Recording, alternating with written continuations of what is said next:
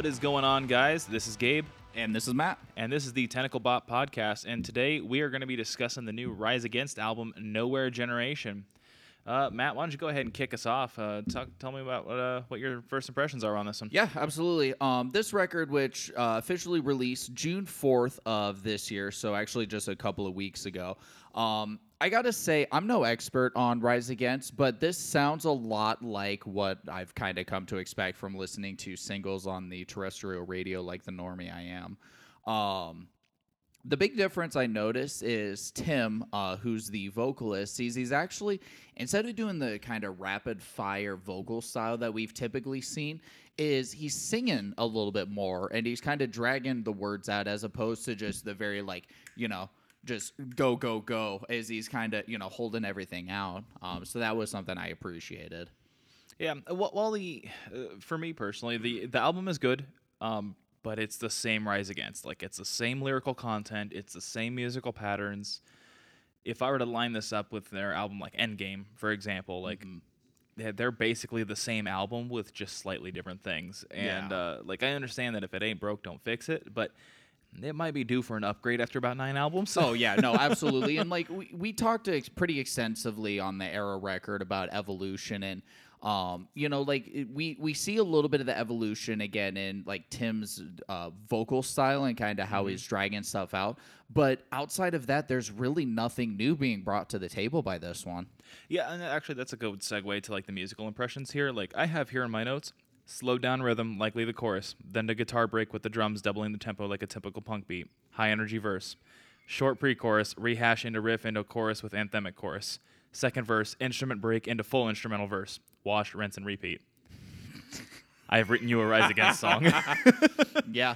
No, and the note I have here is this band is basically a pop punk band trying to be a radio rock band, or it's a radio rock band trying to be a pop punk band, and it's hard to really determine which of the two that Rise Against actually is. So Rise Against really does have more punk roots, and they ventured more into the radio friendly rock kind of vibe. Yeah. But they're at the core of everything that they do. They're still very much punk. Yeah, and you definitely see that throughout the record. Yeah, and I'll always have respect for them for that. They've never swayed on their political views, which is usually pretty characteristic of a punk band. Musically, they're very much just punk musicians, just good ones instead of being the trash ones that some people are. Yeah, no, and that's fair, and that's actually a pretty good segue into the lyrical review. And it's extremely politically driven. Is one of the things is that I really notice is how much the lyrics talk about kind of the general public. And we really just don't have the power, and just kind of this idea of trying to stand up to the power and try to make your voice heard. So that was something I really noticed going through the lyrics. and this is the same kind of trope that Rise Against has used on their last 4 records too. It's lyrically the same as every Rise Against album beforehand. It's politically charged, it's unifying, it's inclusive. It's not bad lyric writing, it's just overdone to the point where I wish they would just try something new for once. Yeah, and that's definitely makes sense. I can't remember the name of the one of the singles they had, but it just sounds like something that could have absolutely been on this record, and it is really disappointing because there's just not the evolution. Yeah, you could genuinely mix and match anything between this album, Endgame, Wolves, Appeal to Reason. You can mix and match any of those songs, and they're all gonna flow correctly into the same album. And that's really my biggest complaint with this album is it does nothing different than what came before. The only thing really here that I noticed was that, that musically speaking, McElrath's vocal delivery is honestly one of my favorites on this album as opposed to the previous albums. I just feel like he's actually stepped up. I shouldn't say actually stepped up. He's stepped up even further on his vocal delivery, and I feel like it's definitely heard on this album. Yeah. But outside of that, if I were to take the first track Numbers and throw it onto Appeal to Reason or throw it into Endgame or really any album that came before it, I wouldn't be able to tell the difference that it was from a different album or not. Yeah. And I feel like that's usually not a good sign. Yeah, no, and I can agree with that. Just to clarify, I know we've referenced the vocalist a couple of times, but quick shout out to the band lineup. We have Tim McElrath on lead vocals as well as rhythm guitar. We have Zach Blair on lead guitar and backing vocals. Joe Praseep I may be pronouncing your name incorrectly, so sorry about that. But we have Joe on bass guitar and backing vocals, and then we have Brandon Barnes on drums and percussion on this one. Yes. And then also, before we get into the track-by-track breakdown, I do want to talk about the album artwork here. So this album art shows a series of blank TVs to give the impression of emptiness, nothingness, or the lack of comfort. It's an array of 16 TVs, 3 rows of 4 and 2 rows of 2. Matt, how are you feeling on this one? I kind of the first thing I got the impression of, and especially after kind of looking at it with the lyrical content, is this idea that we're so drawn by our screens, whether it be a television screen, a computer screen, or even our phones. And it almost gives this idea where, the things that we're really taking in with these screens it's empty, which is characterized by the blank screen. So it almost feels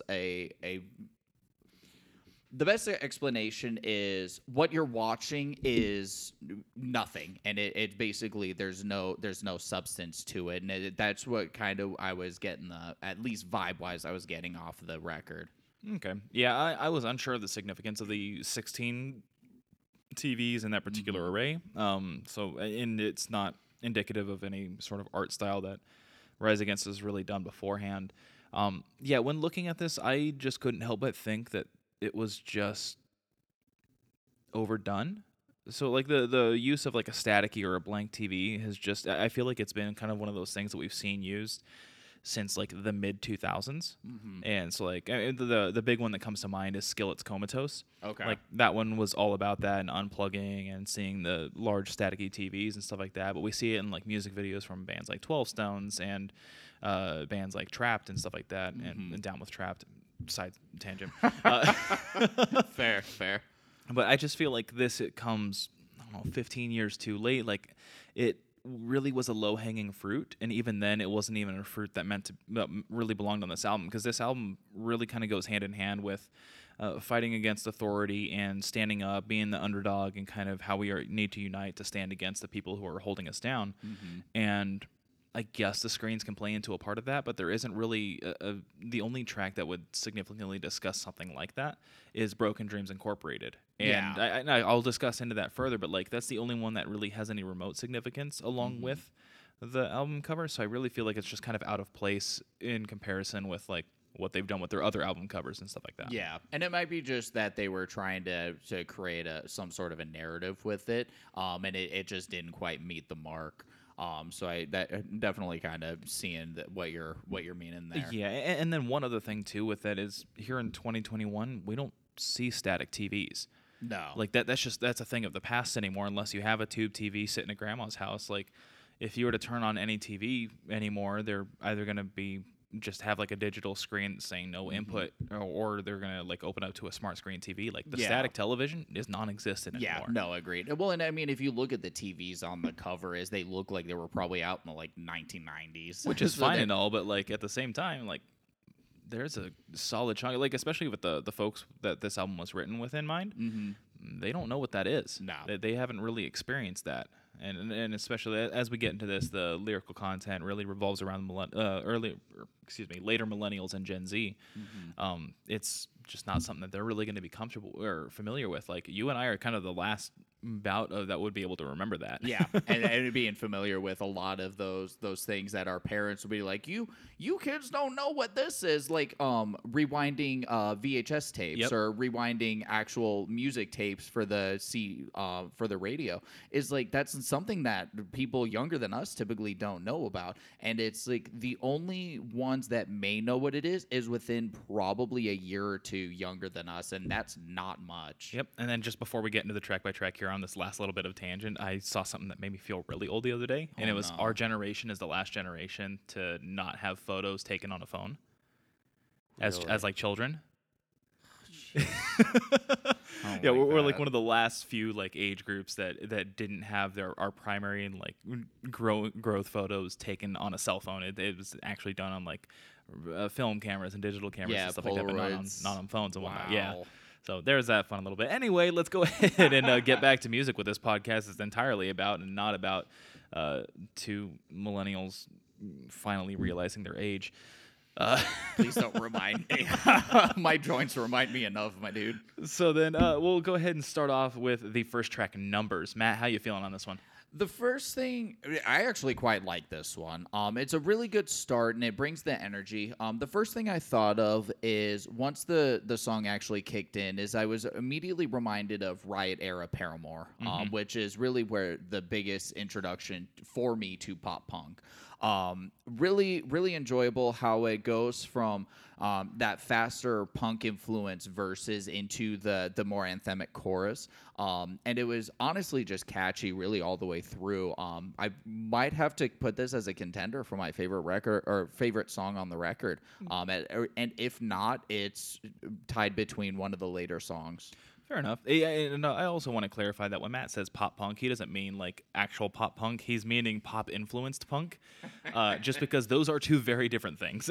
This is also fair. I mean, if you look at like Paramore, especially that early days, it's a lot more on the pop side, but it's just got enough of the punk instrumental. Yeah, it has enough of the grit and the edge, but it's not something along the lines of like the 2008 pop punk where it's like Alistair or Goldfinger, or Goldfinger's more ska, but like Blink-182 and those kind of guys. Like, it's not that pop punk, or it's not the later versions of it with like Neck Deep and Story So Far, but it's just like pop influenced punk to kind of take off the edge, the unsanitary edge that punk oftentimes brings, and makes it a little less palatable for the general public. Yeah, so I just wanted to kind of clarify that.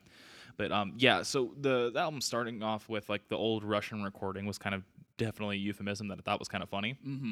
And then it just like winds down, stripped chord break into the full instrumental. It's a decent start to the album, and it comes in full swing with no question about what the song is and what's to be expected from the rest of the album. Yeah. The song follows the same trope of Rise Against, about being under an oppressive source and how long it will take before we rise up and fight back. Musically, it follows the same Rise Against formula. Like, the formula works for them. They have it down pat, but I'd like them to change it up a bit. Yeah, no, and this is definitely something that we've talked about a couple of times on the podcast. And I think, unfortunately, is a lot of the bands that are very radio rock successful is we see that they find their style and they find their formula and they just stick with it. Another band I can immediately think of that does it is Sevendust, is one that we haven't talked about. Their most recent record, I can't remember the name of it offhand, but I sat there and I listened to it and I was like, it's just the same formula for, what was it? I think 11 songs, I want to say. But this was also the record that came out like 2-3 years ago, but still, I'm like, this is kind of lame. And, especially with Rise Against not really fluctuating from it is extremely disappointing. Yeah. Other than that, though, like I said, it's a decent song. Like, it just a standalone by itself. The album and this song in particular are good songs. It's just we'd want to see something a little bit different. Yeah.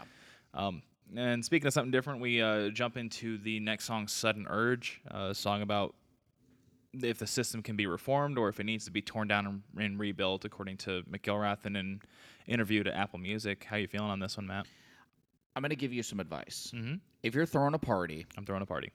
Don't invite a guy named Kyle. Because this song sounds like it was written by a guy named Kyle who just chugged an entire can of Monster, crushed the can against his skull, yeeted it into the neighbor's backyard, and then yeeted himself through a wall, and then wrote this song. The more I listened to this song, the angrier I got. I genuinely was so mad. Like, can you? I understand. I feel like I want to actually break out my cargo shorts. Like, I want to break out my cargo shorts, rip them off into my my USA boxers, and just run around chugging Monsters. I hate the song.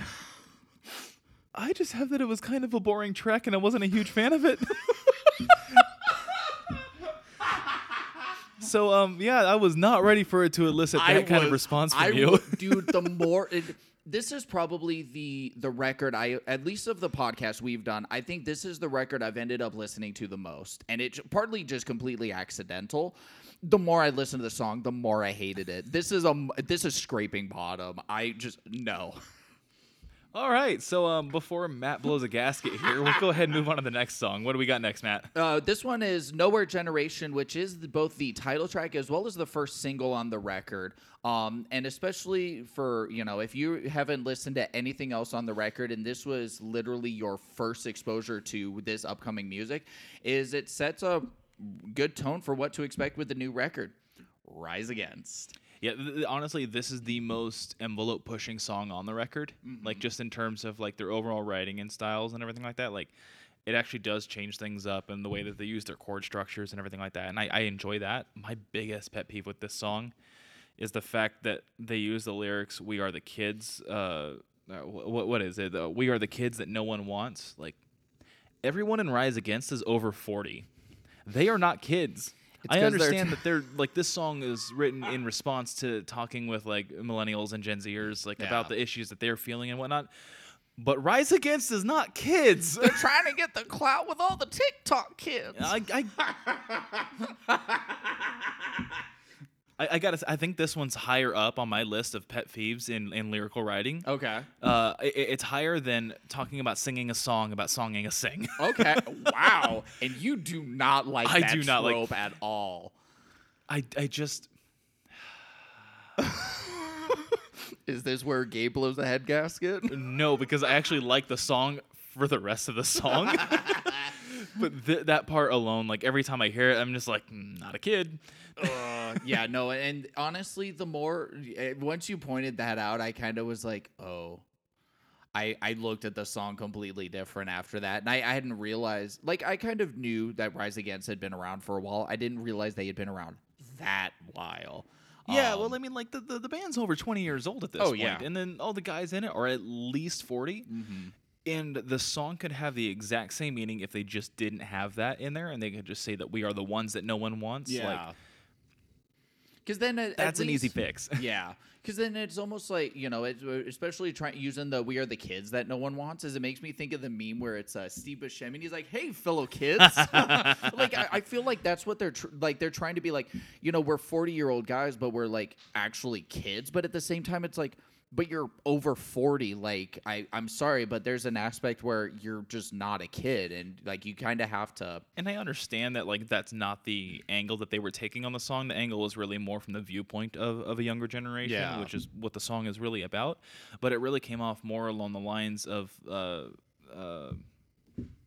it comes across more of the lines of like Avril Lavigne, where when she did Hello Kitty, like that song was like about slumber parties and it sounded like she was talking about when she was 17. In reality, when she was like 31 when she sang that song. I forgot that was even it. Honestly, there's some times where I forget Avril Lavigne exists. Yeah, and honestly, like that's one of those times where I'm like, oh yeah. Oh yeah, honestly, exists. like if for the listeners, if you want to go ahead and just ruin your evening, morning, or day, whatever it is, go listen to Hello Kitty by Avril Lavigne.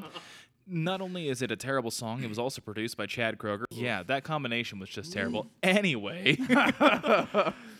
yeah, so that's really all I've got on Nowhere Generation. Do you have anything else further? There's not really anything else other than like this was my first exposure to the record, thanks to the terrestrial radio. But that's just more a little sidebar for just giggles.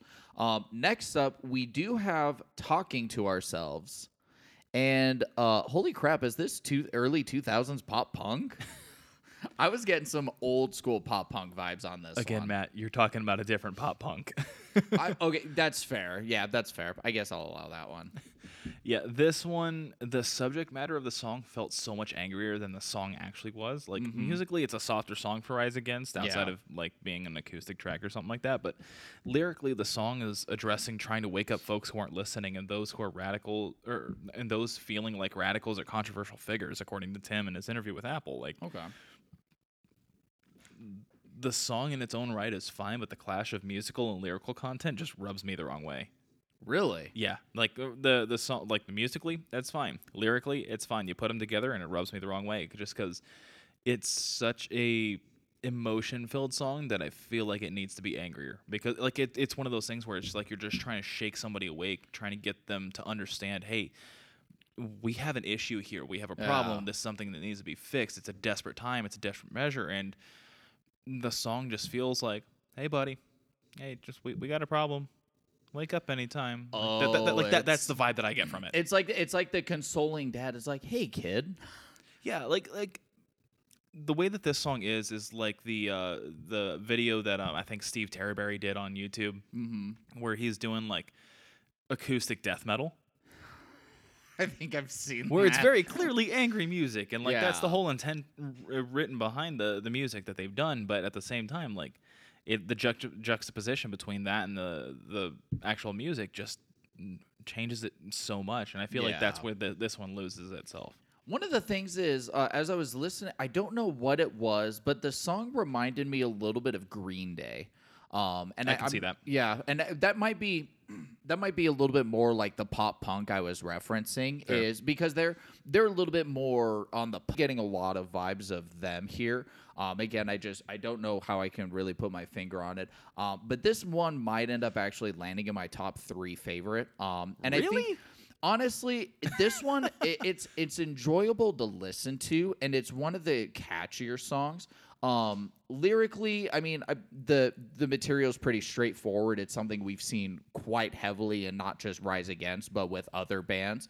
But this is also the most recent single from the record, and it has gotten a music video, so that speaks something to kind of what the song is for this record.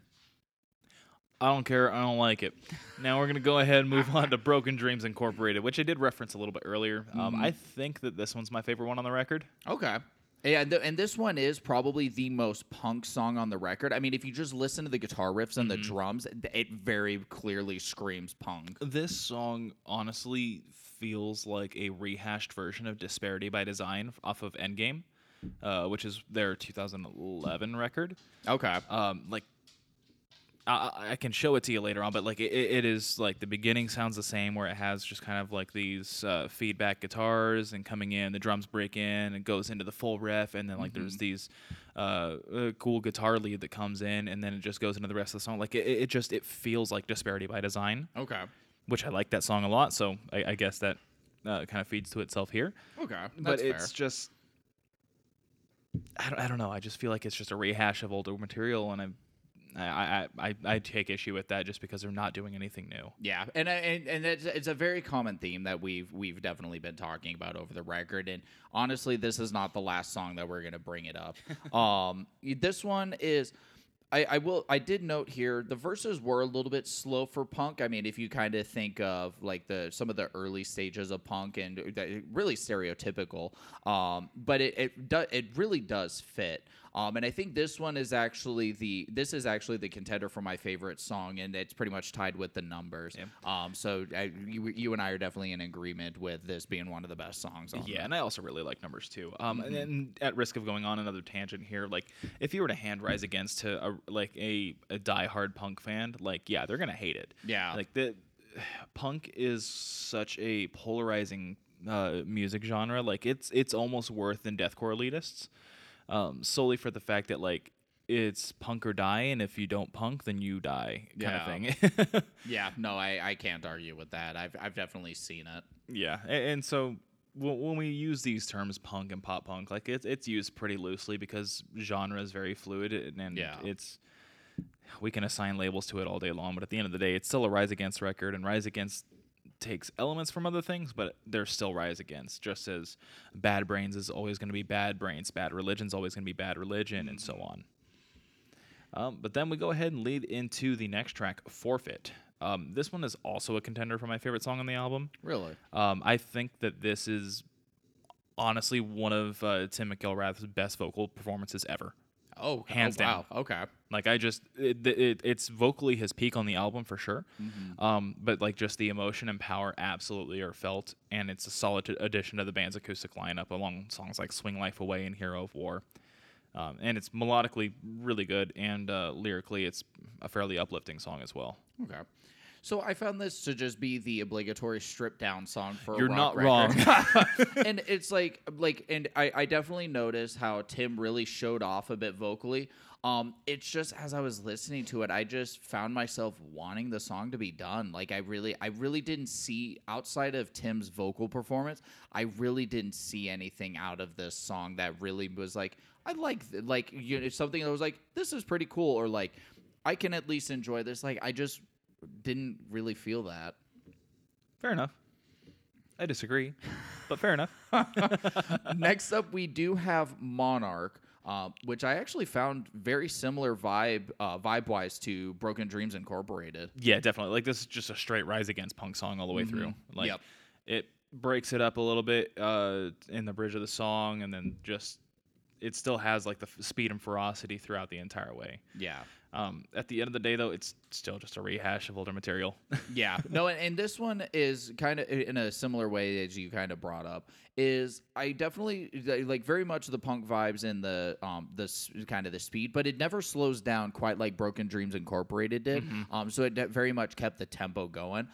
And I actually wouldn't be surprised if this were played at shows, just especially with support of the record. And I wouldn't be surprised to see this as a single. Oh, absolutely. Yeah, I would definitely be expected of that as well. Yeah. It's a solid song, and it just. Yeah, that's really all I got for it. Honestly, that's about it as well. Then it jumps into the song Sound Like. It's a song about living in the moment. That's all I've got, because this song was so boring to me. So my notes for this song, as well as the next two songs, are pretty much going to be the same. Because here's what ended up happening. I'm gonna walk you through. I was listening to this at work. Okay. I was listening to the record. Seems fine.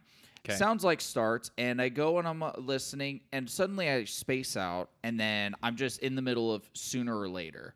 And I'm like, oh, cool, this is fine. And then I space out again for whatever reason, and then suddenly I'm in Middle of a Dream.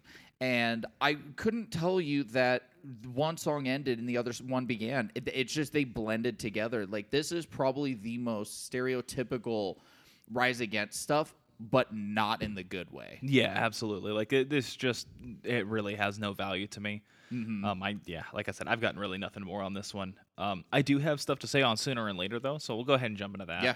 I actually really like the beginning of the song. The organ chords setting the tone for the song, and the message of the song is straightforward. Like, it's just what you sow, reaping what you sow, and planning ahead for the next steps can lead us to success or inevitable failure. On this one, I honestly think that the verses are the best part of the song. Okay. Which is kind of abnormal for most music. Yeah.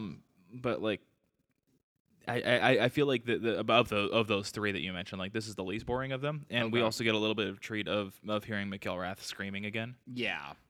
Which and- honestly was a really nice touch. Yeah, which I mean, all 4 seconds of it that we got on the record, but I'll take it because Better than 3 seconds. Exactly. Yeah, so I feel like this one was a solid offering on the album. But like you said, it's sandwiched in between Sound Like and Middle of a Dream. I feel like it did kind of get lost in its place there. I feel like it didn't have a chance to shine because it was outdone by the mediocrity of Sounds Like and Middle of a Dream. And Yeah. that's really what I have to say on Middle of a Dream as well. Like, the chorus is the most redeeming factor.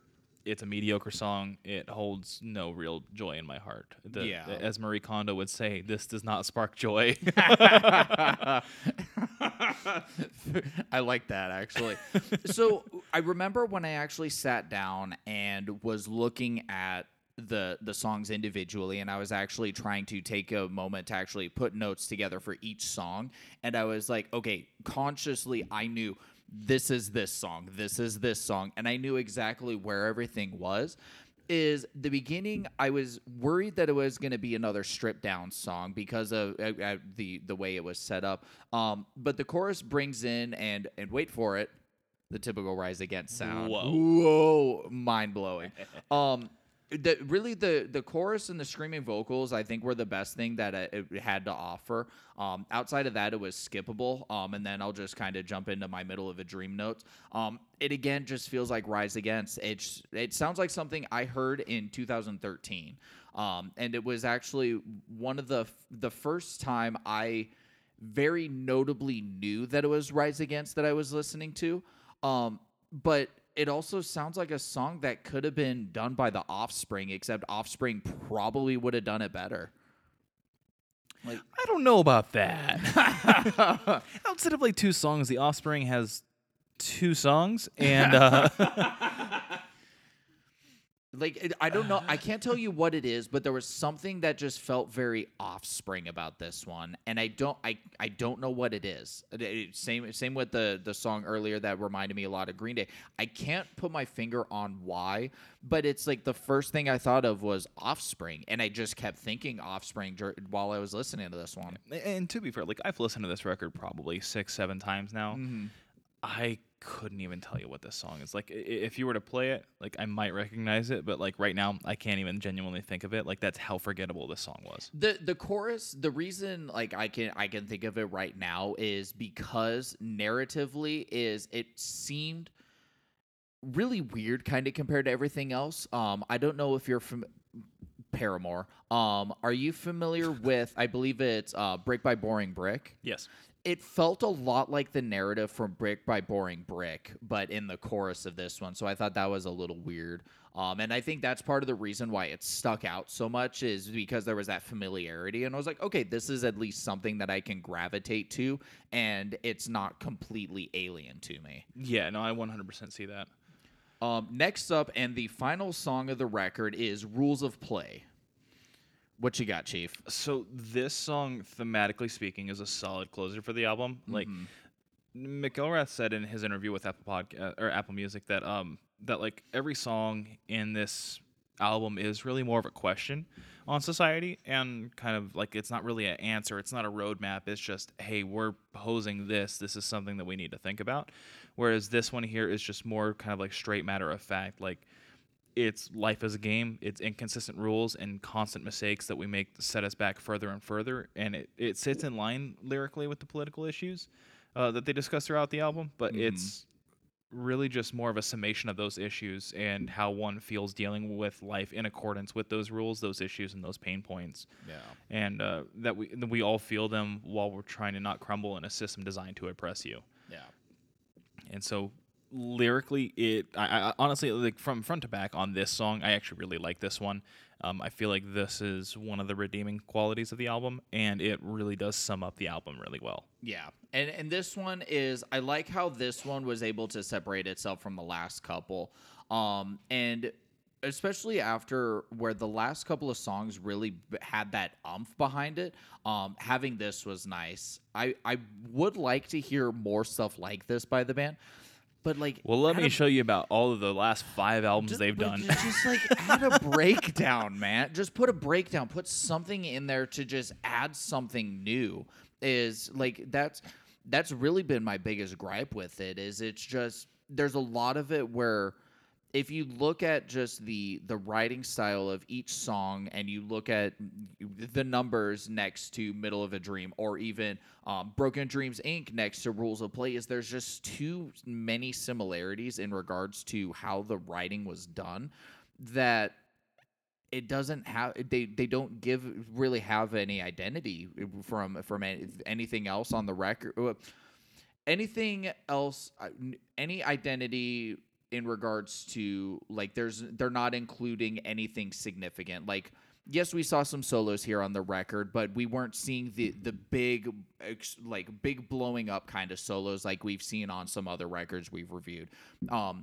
Throw in a solo, throw in a breakdown, throw in some more screaming vocals, maybe do like, even if it's a line, Matt, just give us something, man. They're a punk band, not a core band. They don't do breakdowns. That's not a thing in punk. Give me breakdowns or give me death. Okay, so it's clear that we listened to the wrong album for Matt this week. But that is going to go ahead and wrap up the track-by-track breakdown on Nowhere Generation. Matt, on a scale of 1 to 8 tentacles, where are you at on this one? I've been trying to avoid halves, like 0.5s. Good. I'm proud of you. So the reason, like, I wanted to put this one higher because I was able to at least listen through it fairly easily, and especially compared to some of the other records we've done, is this was a lot easier to listen to. Escape the Fate 2024. Please no. But the only thing is it's after I'd listened to it enough times, like I just was getting burned out. So that was really kind of killing the record for me. Right now, I kind of settled on a 4.5, but I think I'm gonna have to drop it to a 4. it's too similar to the singles I've heard before. And while I enjoyed listening to it for the sake of reviewing the podcast, it's just something I don't anticipate looking to come back to. If it comes on the radio, I'm not going to turn it off. But outside of that, I really don't plan to return to this one. Yeah, so I'm in the same boat as you there. I have my rating as a 4 as well. Like it's a mediocre album. It does what Rise Against does well. Like it's not a bad album by any means, but it doesn't bring anything new to the table. And so like in terms of the band's discography, like it's just there. It doesn't really do anything else. Like I see Endgame or Appeal to Reason as like their total peak of albums. Like that's when Rise Against became Rise Against, and they had things like Make It Stop or Disparity by Design, Midnight Hands, Re-Education Through Labor, Hero of War, like songs like that were just kind of your core Rise Against, and this feels just like they're trying to recapitalize on that same formula again, and I feel like they're missing the mark because they're not adding in anything else to spice it up. Yeah. Like they meal planned with their last 7 albums, and they're all the exact same thing, and by album 7 here, like it's just it's mush. It's the same chicken and rice. Yeah, no, I can't argue with that. So that is it for the breakdown, track by track, as well as the rating of the Rise Against Nowhere Generation record, again, released on June 4th. And right now, what we like to do is the hidden track, where we talk about something in the realm of music that may not be related to the record that we just did a review of. And I want to start off by talking about the new song by the band Lorna Shore called To the Hellfire.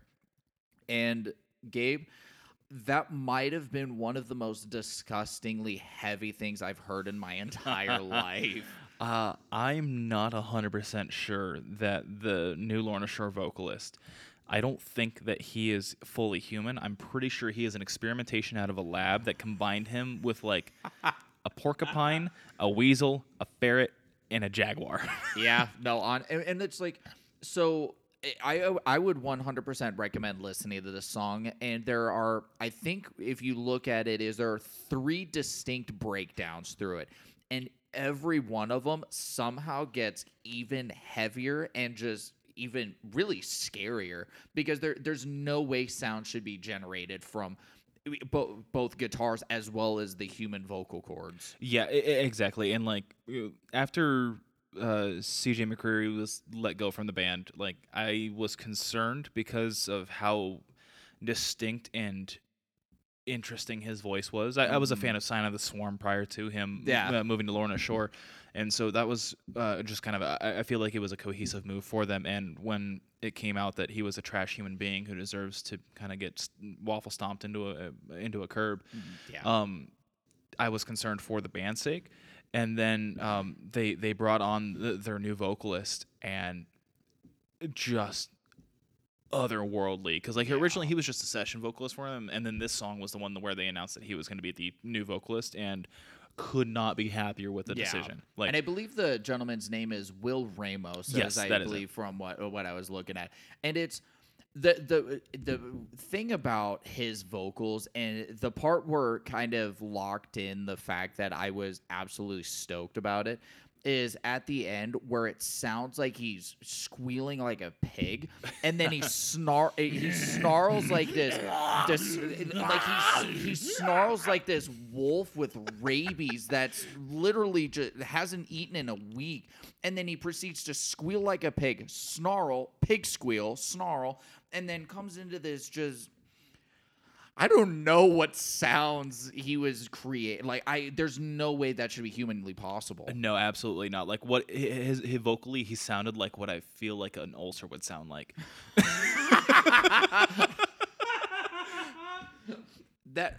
Okay, I like that. I could get behind it. And honestly, I could probably sit here and just lose my mind over this song. Gabe, what do you got this week? This week I want to talk about the new Disentomb single. So Disentomb is a band akin to old death metal bands. So like beginning in the early 90s with like Obituary and Cannibal Corpse and those kind of guys. Okay. They released, so they're a fairly new band. If I'm not mistaken, they first released an album back in like 2013, which is new in terms of this style of death metal. Oh, yeah. So they released a song on June 10th called Cystic Secretion. Yeah, if you're excuse me, if you're a fan of old school death metal, like you're gonna enjoy this song. I thought that this was a really cool song. It had a lot of really good melodic elements to it, which is kind of funny to say for a death metal song. Yeah. Like a true death metal song. And yeah, I really enjoyed the song front to back. I am definitely excited for the new album. I believe that it's going to be released towards the end of this year. I don't know if it's one that we'll do a review on, depending on how it is when it comes out and kind of what else comes out towards the end of the year, because the end of the year seems like it's going to be filling up soon. Yeah. But yeah, like I definitely recommend the song. I recommend the band wholeheartedly. Like they just do a really solid job for a death metal band. Okay. Yeah, no, I'll definitely have to check them out. I definitely know them by name, but just haven't really dug into their material too much. But that is it for this episode of the Tentacle Bot podcast. We do appreciate you guys listening. You can find us on Podbean, Google Podcasts, as well as Apple Music and Spotify. Please do like and rate us and subscribe where you do get your podcasts. It would be much appreciated because we both would love to be able to do this professionally and be able to just geek out about music. Give us money. Please. And honestly, we will catch you in the next one where we are going to be reviewing the new record by the band Wrist Meat Razor, which is called Replica of a Strange Love. And until then, we'll catch you later. See you later.